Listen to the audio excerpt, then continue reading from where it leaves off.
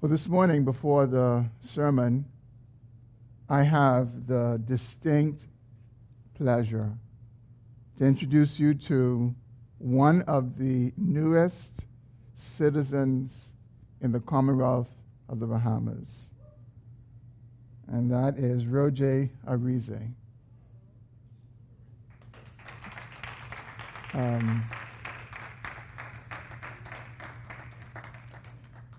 And many of you probably didn't know that Roger was not a Bahamian. And I thought that I would have Roger to come and just share with you briefly this morning. So Roger, would you come and just share with us for a few minutes? Good morning, everyone. My last time here was, I think, last year, March, right before the COVID hit. And I've been dealing with a lot, especially since I left high school, in terms of just navigating the country as a non-Bahamian, not being allowed to work, not being allowed to obtain any scholarships regardless of my PGCSEs or my GPA. It's been tough, and a few times I was pretty upset with God about it, if I'm being completely honest. Like, why would you allow me to go through this? Because I've been here since I was 3. Right, so I've been here for a total of 24 years. I felt like a Bahamian. I felt like a citizen of the country. I don't know anything about Jamaica. I was born there. Don't know nothing about it. You ask me to say the national anthem, and I got to tell you, my English no good. Like, I don't know what you're talking about. But I wasn't treated that way here. I went through a lot of prejudice, discrimination, and a lot of depression. Seeing my friends like just live their lives and being able to move out and start a family and, you know, get a job, just live a normal adult life, and that wasn't in the works for me, or so I thought. But I started coming to Kingdom Life late 2019, like around December, and that was when I started to come back to Christianity, because since 2015, I was no longer a Christian. I felt like that wasn't the right way for me. And everything went horribly wrong. Like, I was away in school. I lost my scholarship, had to come home and come back. And I know I wasn't going to be able to work, so, like, I was depressed. I had suicidal thoughts. I actually tried to commit suicide. Didn't work. 2019, I came to Kingdom Life, and I started to realize that I couldn't do this without God. No matter how I felt about His plans for me or the timing of His plans for me, it wasn't going to work without Him. Regardless of how I felt, I would have had to play it in accordance to His plan and just hope that it worked out in a timely manner. So, along this journey, I learned that my time is irrelevant. Like, and I said that in my sworn-in speech when I got my citizenship last week Thursday, sorry. My time is irrelevant. Like, everything works on God's time, regardless of how you feel about it. And every single thing He puts you through and the time it takes for you to get to where He wants you to be is for a lesson. It's for a reason. You weren't ready for whatever it is that you thought you wanted. And I felt like if I had gotten my citizenship when I was younger, like in my 20s, I probably would have had a baby by a woman that I no longer speak with or something, or just been wild. And like, I know I would have been doing some stupidness. I wasn't ready. I didn't know where I wanted to go in life. I didn't have a good understanding of God. I had a very Santa Claus understanding of God. I pray and you give, and if you don't give, I upset. And that's not how He works. So I learned a lot along the journey. It was painful, but it was satisfying to see how He worked. Like, every single thing that happened, especially this year, I had to learn a lot this year. I had to understand a lot that I can't half serve God. I can't speak about Him, but then not live like it. It just doesn't work out that way. You can't hide from God. I wasn't really living right at all. I know I'm never going to be perfect, but I wasn't living right. I wasn't consistent with my relationship with God. I wasn't coming to church. I wasn't praying as frequently. I wasn't reading the Bible as frequently. I wasn't connecting with the people of the church like I was supposed to. I don't think any of you saw me until since like last year. So it just showed me a lot. It showed me a lot that as a man, especially as a man that wants to be a man of God, consistency and faith are very, very important. You can't hope and not put in the work. Like it says, faith without works is dead. I had a specific scripture I wanted to read from Proverbs, but I forgot it, being an airhead. It was something about a man without self-discipline. It's like a city who's been robbed and its walls like torn down, meaning that like pretty much whatever temptation comes your way, because you have no self-discipline, you're gonna fall victim to. And when you fall victim to those temptations on a regular basis, you become that same temptation that you always fall victim to. You become that person.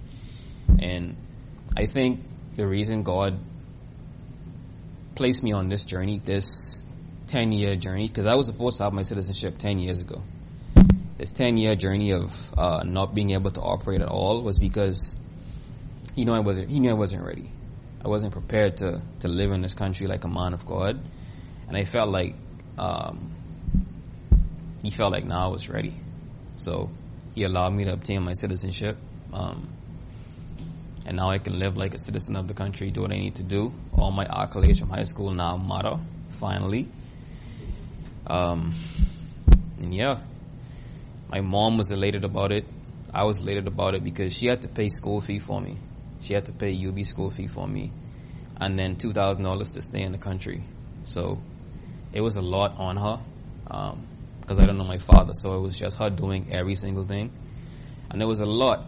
It was depressing for me not being able to assist her. Especially as she gets older in age. And I getting old in age. Like I know that now because my knees don't feel good. You know? I started to ask my older brother to get me the remote. I don't really feel very, very youthful, but I'm just happy that God decided to guide me and continue to guide me so that I didn't completely give up and turn my back on the church and turn my back on God. And now we're here. So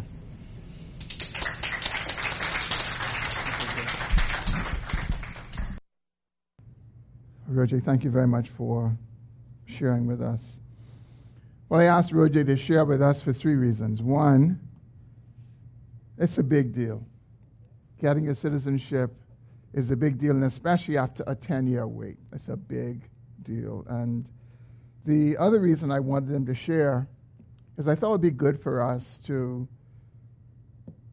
hear firsthand from someone who really is a representative of tens of thousands of young people in this country who have been born to non-Bahamian parents, or they've been born to a non-Bahamian mother whose father is Bahamian but they aren't married, or like Roger, they came to the country at a very young age and they have a hard time. They struggle in a lot of ways, and I think it's certainly a conversation that we as a country need to have in terms of what are we going to do with this increasing problem that is in our midst. And I really do think that we all need to help these young people who are here for no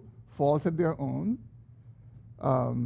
It's their circumstance, and we need to embrace them. We need to enable them to be a part of our society. It makes no sense to have them here, as Roger was, doing nothing, when they can be contributing to the country. So that was the second reason I wanted us to hear from Roger, just so that we can put a face to that dilemma that so many young people face.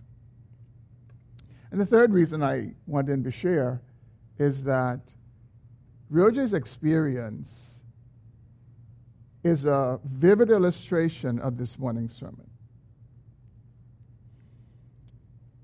And if you've not yet done so, I'm going to ask you to turn in your Bible to to the Gospel of Luke, chapter 14, and we will be reading verses 25 to 33. And this sermon is the conclusion of a 5-part sermon series that we have been in. And the series has been titled Jesus Speaks. And first we began with Jesus speaks about greed. Jesus speaks about worry. And then we went on to Jesus speaks about sin. And last week we heard Jesus speaks about grace. And this morning we conclude with Jesus speaks about discipleship. Please follow along as I read. I'm reading from the English Standard Version. Luke chapter 14, beginning in verse 25. Now great crowds accompanied him, and he turned to them and said, "If anyone comes to me and does not hate his own father and mother and wife and children and brothers and sisters, and yes, even his own life, he cannot be my disciple. Whoever does not bear his own cross and come after me cannot be my disciple. For which of you, desiring to build a tower, does not first sit down and count the cost, whether he has enough to complete it? Otherwise, when he has laid a foundation and is not able to finish, all who see it begin to mock him, saying, 'This man began to build and was not able to finish.' Or what king going out to encounter another king in war will not sit down first and deliberate whether he is able with 10,000 to meet him who comes against him with 20,000? And if not, while the other is yet a great way off, he sends a delegation and asks for terms of peace. So therefore, any of you who does not renounce all that he has cannot be my disciple." Let's pray. Father, we're grateful that we are able to gather in this place this morning. We're grateful, Lord, that we are able to now open your word and to have you to speak to us through your word. Lord, would you give all of us ears to hear? Would you give us a sense, O Lord, and an awareness that we are not here by accident or chance, but that you have brought us to this place. And so would you speak to our hearts right now, knowing where each of us is. I ask, Lord, that you would grant me grace and your spirit to faithfully proclaim your word to your people. And Lord, would you use all that is said and done this morning for the glory of your great name. It's in Christ's name we pray. Amen. Well, this passage that we have come to this morning is one of the more neglected passages in the New Testament. And the reason it's neglected is because it is about discipleship. Sadly, although discipleship is the work of the Great Commission that the church has been called to, it is largely ignored in so many quarters of the church. It's reduced to getting converts. It's reduced to getting people to pray a prayer or sign a card and promising them that in so doing, their lives are going to be blessed and they will be prosperous with no limit. And for this reason, many who call themselves Christians don't know what discipleship is, and they don't know that it is front and center of the Christian life. And so I think it is fitting as we conclude this series, Jesus Speaks, that we hear him speak to us about discipleship. Luke begins this account by telling us that there were great crowds of people accompanying Jesus. And this is the dream of so many pastors and religious leaders, that they would have great crowds accompanying them. But unlike a lot of pastors and religious leaders, Jesus is never impressed by crowds. When we study the life of Jesus, we would see him doing something repeatedly when he has large crowds. He would repeatedly say things to them that are difficult to hear. And this is one of those occasions. Jesus turns to them and he challenges them with difficult words. And what he says to them is, merely accompanying me doesn't make you one of my disciples. And Jesus goes on to lay down two prerequisites right up front, two requirements right up front, that must be met by all who will be his disciples. And here's how I would summarize what Jesus says to those who were associating with him then, and what he is saying to all of us who associate with him now. Becoming a disciple of Christ requires a willingness to lose everything, because it might cost everything, including our very life. That's what Jesus soberly and clearly communicates to those who would be his disciples.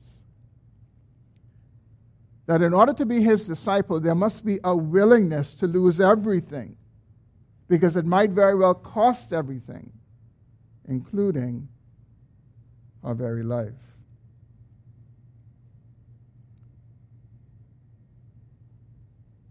And so for the remainder of our time this morning, I want us to consider these two requirements, these two things that Jesus lays down right up front to those who were accompanying him as terms of discipleship. And first, he calls those who would follow him as disciples to know the cost. Look again at what he says in verse 26. If anyone comes to me and does not hate his own father and mother and wife and children and brothers and sisters, and yes, even his own life, he cannot be my disciple. Why does Jesus say this? He clearly has something in mind, has this large group of people with him, and of all the things he could say to them, when he turns to them, he starts here. Why does he start at this point? Why does he bring up the issue of family? Well, he does so because being a disciple of Jesus Christ is a relationship of love and loyalty, and it calls those who would follow him to love him and be loyal to him above everyone else and everything else.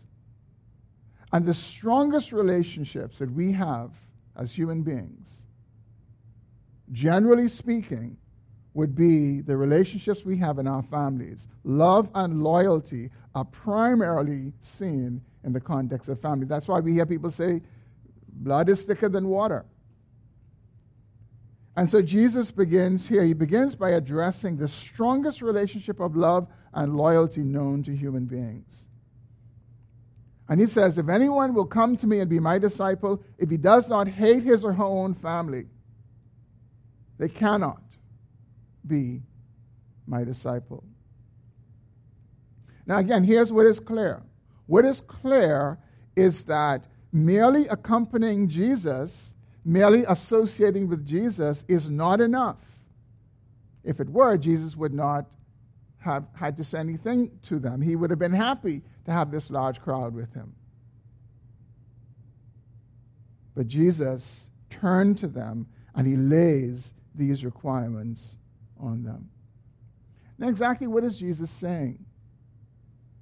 First, we know that he's not saying that loving our families and being loyal to our families is bad or wrong. He's not saying that at all. Instead, Jesus is using a figure of speech that we call hyperbole. He's exaggerating to make a point. And essentially what he is saying is that if our love for him and our loyalty to him does not exceed that of for our families in such a way that it's like love and hate, we cannot be his disciples. And Jesus is saying that because he understands what it entails to follow him. He understands that conflict is very likely when we choose to follow him. And that conflict will be strongest at those points of greatest loyalty and love. Those relational ties that we have with family can many times come into conflict with the requirements of following Jesus Christ. And so, for a lot of people, hearing these words, it's really something that they stumble over. But really, that's not the hardest thing that Jesus says. And a lot of times when people hear that, they hear these requirements of Jesus, they don't hear anything else he says. But he goes on and he says something even stronger at the end of verse 26. He says, and yes, even your own life. I think we all love our families, but I think we all know, despite our best desires to do otherwise, we, by nature, are selfish, and we would love ourselves in the end, even above family. And so Jesus says, even your own life. Again, using hyperbole, he is saying that those who would be his disciples must develop an attitude towards their life that will enable them to lay it down in his service, not holding it back, not doing whatever they want to do to pursue it in this life. He says there must be this willingness to lay it down. And so what he says in verse 27 elaborates on that. He says, whoever does not bear his cross and come after me cannot be my disciple. Now, when we hear bearing a cross, that doesn't speak to us the way it would have spoken to the original audience listening to Jesus. They knew what it meant to bear a cross. They would have observed crucifixions. And one of the things they would have observed is that the person being crucified carries his own cross. He carries his own cross to the place of crucifixion. And the whole sense is that there must be this willingness to die to self, this willingness to suffer, this willingness to, at a minimum, die to self. It may literally, as it has for some, and will for some, end in literal death. There are people who have died because of their decision to follow Jesus Christ. But the reality is that that is not the lot for most of us.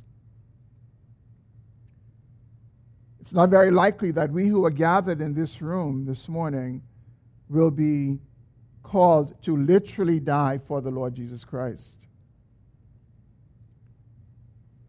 But all of us who would follow the Lord Jesus Christ will be called to suffer in different ways. And in many ways die to self, die to our own ambitions, die to our own agendas, die to things that we may desire to do at a given point in life. And there must be this willingness to voluntarily take up that which is a symbol of death, a cross symbolically, not the person who gets on your last nerves, but this willingness to die to self. And he says, you must do it. You must take your cross. And you must follow me if you want to be my disciple. The cross, then, is a symbol of self-sacrifice. In truth, to follow Jesus is to suffer 1,000 times and to die 1,000 deaths in an ongoing way. In Luke's account, in Luke chapter 9, Luke records Jesus as saying that if you want to follow me, you must take up your cross daily. He adds that word daily. And there's the sense that we who would follow Jesus Christ must consciously every single day remind ourselves, I will die to my own desires and agenda and wishes that are contrary to that which Christ would have for me today. That's an attitude of embracing a life of obedience to Christ. Matthew records similar words from Jesus that state even more plainly what Jesus is driving at in this account in Luke. In Matthew chapter 10, starting in verse 34, it'll be projected for you.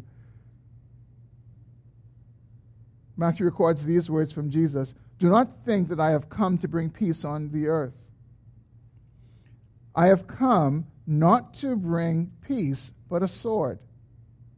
I have come to set a man against his father, and a daughter against her mother, and a daughter-in-law against her mother-in-law, and a person's enemies will be those of his own household. Whoever loves father or mother more than me is not worthy of me, and whoever loves son or daughter more than me is not worthy of me. And whoever does not take his cross and follow me is not worthy of me. Whoever finds his life will lose it, and whoever loses his life for my sake will find it." That's the point that Jesus is making in this passage that we are considering in Luke's gospel. He's talking about degrees, and he's saying the degree must be so great that when you compare it, it's like love and hate. He says, if you're not willing to do that, if you're not able to do that, then you cannot be my disciple. Now, these words land on us this morning differently than they would to a Muslim or to a Hindu or to a Jew. Because in those cultures, to follow Christ, in many instances, will result in the loss of the dearest relationships we know in family. Some will be disinherited, they will be disowned, and even in some cases, some family members would feel the need and the right to actually be a part of ending their lives. And so when you hear about individuals in these cultures, in Hindu cultures or in Muslim cultures or in Jewish culture, coming to Christ, you can recognize that that is someone who is consciously choosing to pay an enormous price to follow Jesus Christ. And so, brothers and sisters, that is the cost of being a disciple, and Jesus makes it plain for all to know. And we see Jesus was no politician. He was not doing a bait and switch. He's the Lord, and he soberly and clearly lays down the cost of discipleship right up front. And what a betrayal it is when we misrepresent what it means to follow Jesus by calling people to terms that he never called them to. By calling people to pray a prayer and just change their behavior. It's a fraud to do that. It is a con act to do that. Because Jesus plainly and clearly up front says, hey, if you want to be my disciple, here's the cost. And he wants people to follow him with their eyes wide open, understanding what it is they're signing up for. He's saying it's not enough to just associate with me. It's not enough to just carry my name. It's not just enough to accompany me. If you don't love me more than your deepest and strongest relationships, you cannot be my disciple. Well, in addition to calling us to know the cost of being a disciple, Jesus calls those who would follow him to count the cost of discipleship, which is my second and final point. Count the cost. And counting the cost is different from knowing the cost. We need to know the cost to count the cost. We need to know the cost of something to be able to figure out, do I have the resources to pay for that? But they're two different endeavors. And Jesus explains what it is to count the cost by two illustrations. Look again at what he says in verses 28 to 32. For which of you, desiring to build a tower, does not first sit down and count the cost, whether he has enough to complete it? Otherwise, when he has laid a foundation and is not able to finish, all who see it begin to mock him, saying, this man began to build and was not able to finish. Or what king, going out to encounter another king in war, will not first sit down and deliberate whether he is able with 10,000 to meet him who comes against him with 20,000? And if not, while the other is yet a great way off, he sends a delegation and asks for terms of peace. So Jesus gives us two illustrations to illustrate his point. The first one is the illustration of a person building a tower. And notice what Jesus says. He says, what you need to do is you sit down. This is a very unemotional endeavor of counting the cost. He says, you sit down and you consider, do I have enough to complete it? Otherwise, you run the risk of making a less than thorough decision. It costs more than you actually think, and then you get started and say, hey, I'm not able to finish this. You abandon it, and then you face mockery. And then he says the second one, very similar, king going out to war. Again, what does he say? He sits down and he deliberates. And the whole idea is Jesus wants us to see that being a disciple is kind of like having 10,000 troops and you're looking at 20,000 facing you. He's really saying it's not a cakewalk. And so you have this king, he has 10,000 troops, and he is considering going to battle with this other one with 20,000. Now, we all know that having more troops is no guarantee that one could win a battle. There are a lot of very important wars that have been won with very small numbers of soldiers and weaponry. And Jesus said he needs to sit down and he needs to consider and count the cost, deliberate, do I have what it takes to do this? And I think the common feature between these two illustrations that Jesus gives us is there needs to be thoughtfulness. This is not emotion.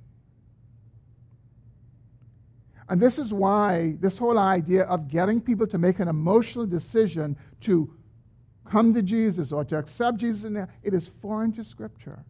Scripture does not know it because they're signing up for a life of sacrifice, signing up for a life of laying your life down every single day in the cause of Christ, recognizing that we're not our own. We belong to the Master, and he's not called Lord for nothing. And so Jesus says this needs to be a conscious and a deliberate effort that one actually engages in. Don't you appreciate the honesty of Jesus? To lay it out right up front. Say, this is what it entails. This is what it involves.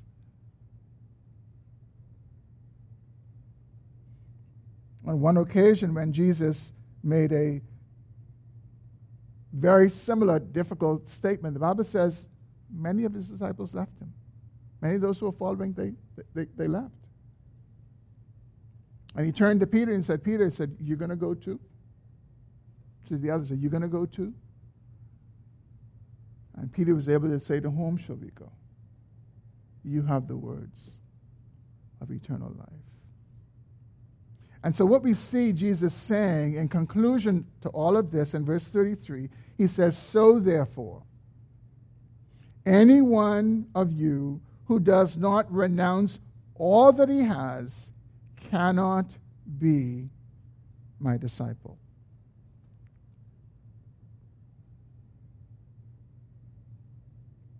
So what's the cost of following Jesus as a disciple? It'll cost us everything.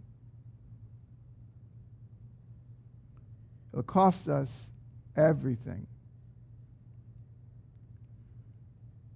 But remember what Jesus says. He says, it is in losing our lives that we find it. And it is in holding on to our lives that we will lose it. We sing this song that it is only at the cross where we are called to come and die that we find that we truly live. And this is what being a disciple is, that we begin to see things in perspective. And we are willing to put a gulf between relationships of allegiance that we have on this earth and the love we have for them and the love that we have for the Lord Jesus. As I look around the room, I see husbands and wives and fathers and mothers and business owners and employees. I see students and co-workers and neighbors. And we have multiple aspects to our lives. Our lives are multifaceted. And Jesus says we must lay it all down. We must renounce it. We must renounce our claim to it if we are going to follow him. We must entrust it all to him and our lives to him, and we must be willing to go wherever he leads and do whatever he says.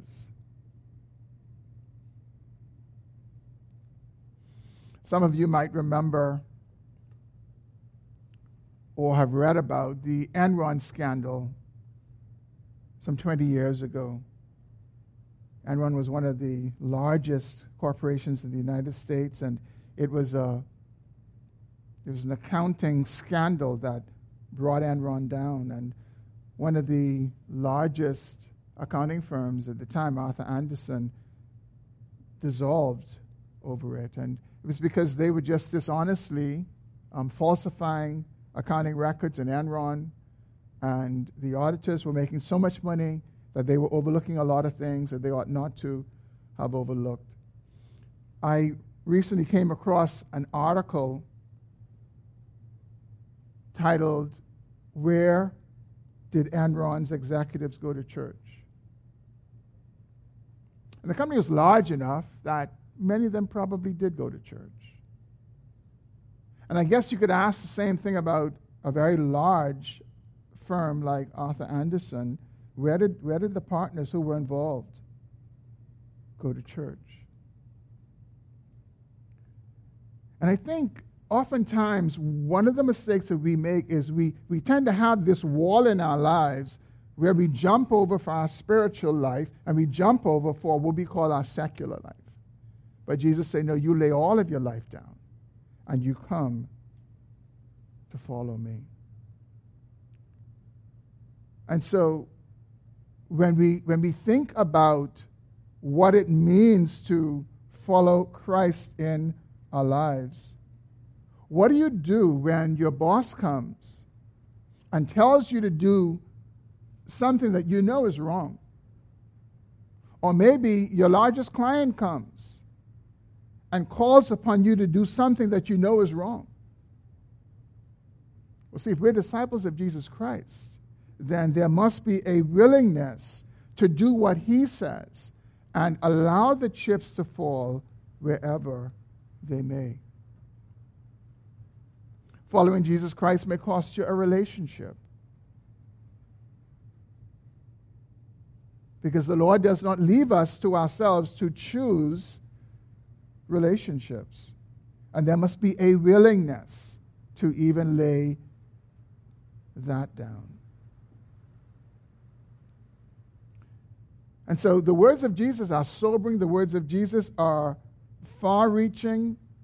And you will not serve Christ for too long until you are called to make good on these claims and requirements and prerequisites of discipleship. You will not serve Christ long in truth before you come face to face with the cost of discipleship and you are being asked, are you willing and able to pay the price?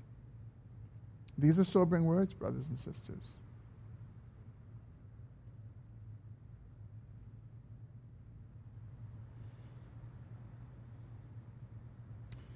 Imagine some of you are probably wondering, well, how does Roger's experience tie into all of this?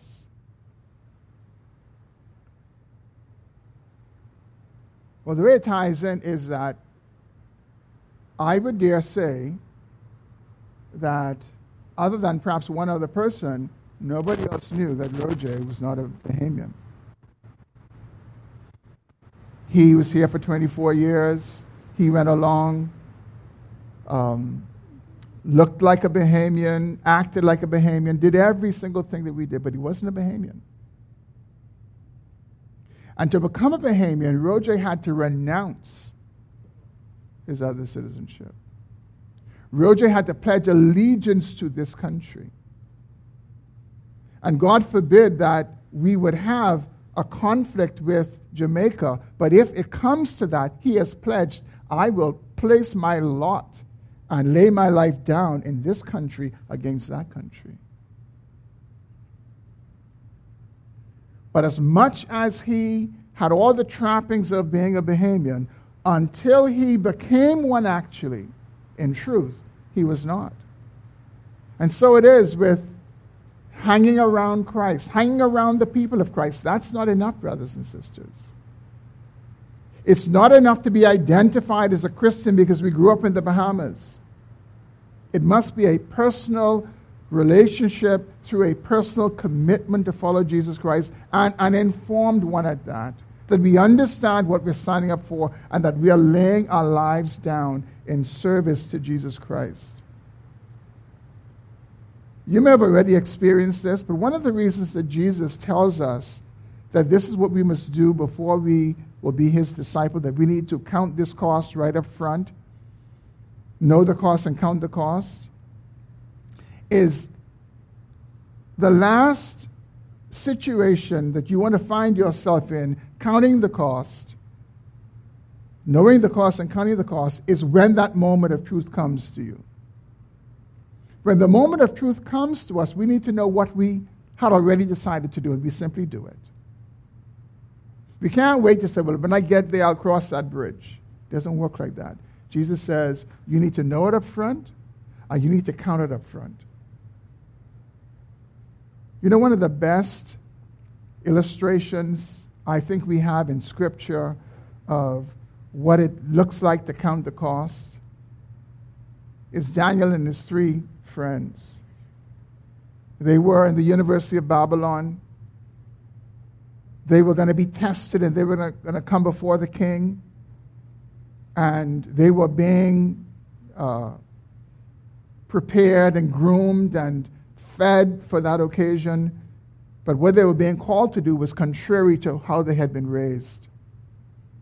And they asked for a favor to not have to conform to those rules. And the thing is, they weren't concerned that at the end of the day they were going to be better off. They simply wanted to be faithful. And they did. And God honored them.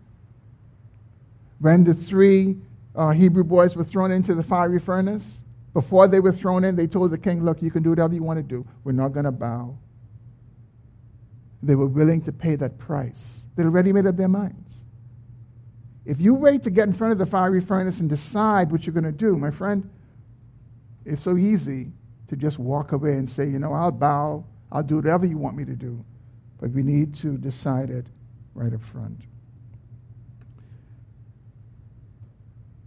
What enables us to sit down and soberly count the cost of following Jesus Christ? What enables us to turn our backs to the world and turn our faces to Christ and say, wherever you lead me, I will go. Whatever you say, I will do. What enables us to do that? Friends, there's only one thing that enables us to do that, and that is to see the beauty and the value of Jesus Christ. The reason people turn their faces to the world and their backs to God is that they overestimate the value of the world and they underestimate the value of Christ.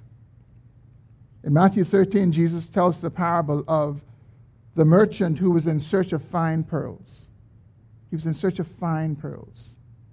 And when he found one of greatest price, the greatest value, we're told that what he does is he hides it. And he goes and he sells everything that he has. And he comes and he buys it. Because he knew in that moment he didn't have what it took to buy it. But he was willing to sell every single thing because he knew he had found a pearl of great price. Friends, Christ is that pearl of great price. And I pray this morning that if our eyes are not open to his beauty and his value, that God will open our eyes. That we would willingly, not reluctantly, we will willingly say yes to Jesus. We would willingly lay our lives down. We would willingly say, yes, I give you my total allegiance and I will love you with my whole heart.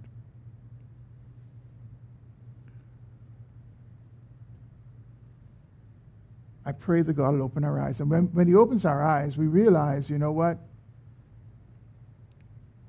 I gain by choosing Christ. Why? This world and all that's in it is passing away. For those who do the will of God, they will abide forever. And so, friends, while on the face of it, this may seem, the hardest thing to do, it only seems that way if we're not saying as we should. And so if you are struggling with these words of Jesus this morning, just pray, God, open my eyes. Help me to see that it is in living for Christ that I truly live. And away from him, I have no life. And so may God help us all to do that this morning. Let's pray. Oh, Father, we pray that you would help us to recognize that we've been called to not just associate with you, but to follow as disciples. And I pray this morning that you would help us all to, in the first instance, rededicate our lives as disciples of Jesus today. God, I pray that if there's anything that we are considering valuable and precious or that competes with our love and affection for Christ, God, open our eyes to its true value. And most of all, would you open our eyes to the value of Christ. I pray, Lord, for any who have not yet trusted in the Savior, Lord, have mercy on them. Help them to see the beauty and the majesty of Jesus. And would you grant them faith and repentance in the Lord Jesus Christ. We pray in his name. Amen. Let's stand together for our closing song.